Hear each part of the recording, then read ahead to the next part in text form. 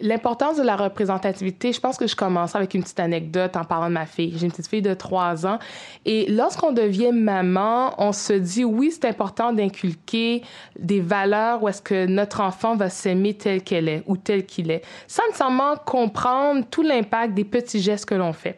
Et dès ma fille, elle était haute comme 2 pommes, là, elle doit être haute comme 3 pommes.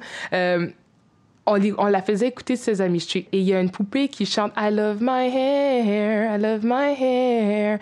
Puis elle prend ses cheveux, puis elle les secoue, puis elle a un afro, puis elle a des tresses. Et on jouait ça jour après jour après jour après jour, à compter de l'âge de, je te dirais, quelques mois, peut-être 7-8 mois. Puis je pense qu'on a arrêté autour de 2 ans. Et dernièrement, donc je parle de 8 mois après la dernière fois qu'on lui a présenté tout cela, elle avait les cheveux tout ébouriffés. Elle s'est regardée dans le miroir, puis elle a dit « I love my hair ». Et ça faisait au moins 8 mois que j'avais pas écouté la clip avec elle ni son père. Alors, j'ai pris l'exemple de ma fille pour dire que moi, ça m'a pris 30 ans pour m'aimer comme je suis vraiment. Quand j'ai décidé de couper mes cheveux à 30 ans, de ne pas me limiter aux standards de beauté occidentaux, ça m'a pris tout ce temps-là. Alors qu'aujourd'hui, j'espère que ma fille, je continue d'inculquer ça en elle.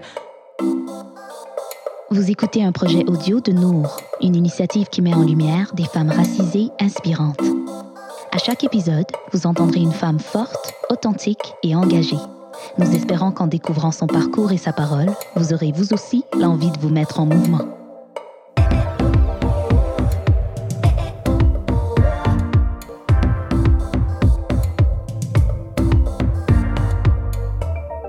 Alors, mon nom, c'est Dorothy Alexandre. Je suis une Montréalaise, fière Montréalaise. J'habite ici depuis tout le temps. Donc, depuis 37 ans, j'y suis née de parents d'origine haïtienne. Je suis une femme engagée, une maman, une conjointe et une personne qui suit, je pense, également une éternelle optimiste. Je pourrais même peut-être dire une utopique parce que je crois fondamentalement que les gens sont bien, que tout le monde a un fond de bonnes personnes, comme on dit. Donc, c'est beaucoup sur ça que j'axe mon engagement, mon travail, mes relations. Je dirais que mon engagement ou la graine de l'engagement a commencé très tôt. Quand j'étais adolescente, et au début de l'âge adulte, j'étais coach de handball.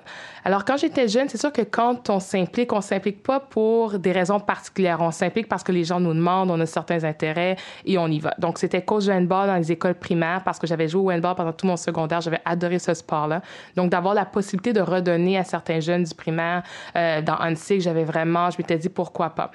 De fil en aiguille, par contre, je dirais que l'engagement est venu parce que je commençais à observer certaines inégalités, certaines choses qui se passaient dans la société qui me dérangeaient un petit peu, sans pouvoir nécessairement mettre un nom dessus, puis en me disant, je suis qui, moi, pour pouvoir réellement faire un changement.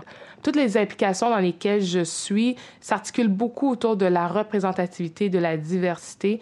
Quand je parle de représentativité, c'est des femmes, c'est des gens de tout horizon et c'est des gens, bien sûr, des diversités ethnoculturelles. L'importance de la représentativité, c'est de se voir à l'écran, de voir des gens qui nous ressemblent, non pas juste au niveau de nos traits, de la couleur de nos cheveux, mais surtout au niveau du parcours, au niveau des repères, au niveau des codes, parce que c'est ce qui fait la différence. Quand on a des gens qu'on peut considérer comme privilégiés, des gens qui réussissent à atteindre certains sommets en raison d'un réseau, en raison du legs de leurs parents, ça se reconnaît entre eux. Mais il y a peut-être d'autres personnes qui ne peuvent pas se reconnaître dans cette réalité-là, puisque ça n'est pas la leur.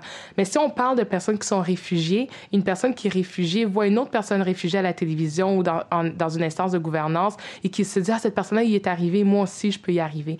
Il y a certaines personnes qui vont dire, c'est quoi le problème? On n'est pas raciste, on est dans une société ouverte, les Noirs, ils travaillent à tel endroit, versus qu'il y a 30 ans, ils ne travaillaient pas. Mais c'est que si on reste assis sur des acquis, il y a une nouvelle génération qui embarque et on peut facilement retourner en arrière. Donc, le but, c'est de continuer d'avancer, de continuer de solidifier, de continuer d'éduquer.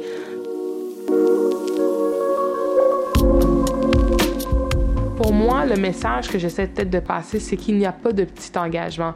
L'engagement, c'est à partir du moment que tu as une cause qui te tient à cœur et que tu veux prendre action pour mener à certains changements ou à consolider des acquis. Ça peut être une maman à la garderie, ça peut être ta ruelle verte, ça peut être d'être tuteur ou tutrice dans une école.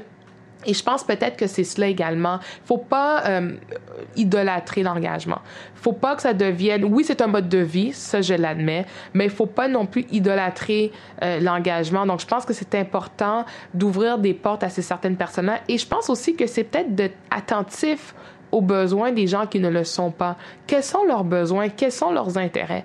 Des fois, c'est ça aussi, c'est de dire que peut-être que la personne n'a pas trouvé l'intérêt ou n'a pas trouvé les cercles où est-ce qu'elle trouve qu'elle a une certaine compatibilité pour pouvoir s'impliquer. Puis je finirais peut-être en disant les gens qui ne sont pas engagés peut-être publiquement le sont peut-être à une petite échelle, mais sans trop en parler également.